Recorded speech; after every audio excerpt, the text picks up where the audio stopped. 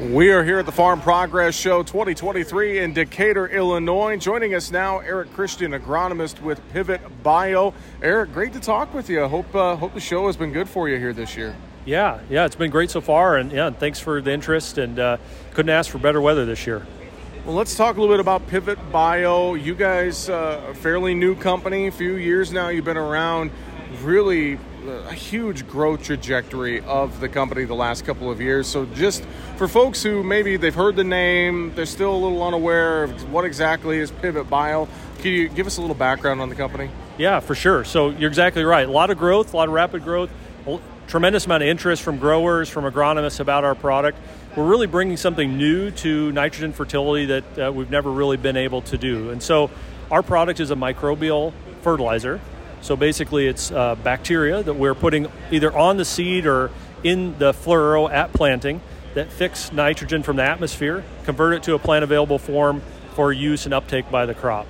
And again, that's in contrast to traditional nitrogen fertilizers that everybody's comfortable with. It's something completely new, but a lot of excitement around this new and the advancements that we're bringing forward. Well, and I know you work a lot with university folks and a lot of the research that's gone into some of these new products. I think about, Pivot Bio Proven 40, for instance, and et cetera, et cetera. So talk about some of your research work that you've done with university trials and experts and more as you've kind of continued to develop the Pivot Bio products. For sure. So, of course, we do a tremendous amount of internal development of the product, a lot of field testing with our customers, with our reps. But growers want to see that independent local validation of our technology, especially being new. And so we've gone to a lot of universities in the Midwest and across our sales area. We partnered with those folks to test and validate our technology.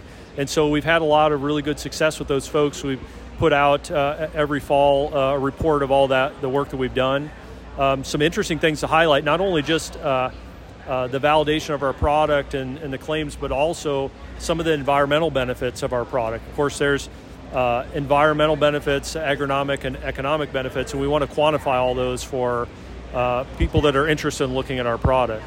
So, yeah, well, and I think about just, as you guys share a lot of that data and research with farmers here and talking about some of the characteristics of all the different products you guys have, like I see the signs around here, the 2.6 to 1 ROI, for instance, and things like that, or the nitrogen equivalent of 16 tons of urea for wheat. So, I mean, really just almost kind of, you guys are working on products to kind of supercharge what we have out in the field, right, Erik? Yeah, for sure.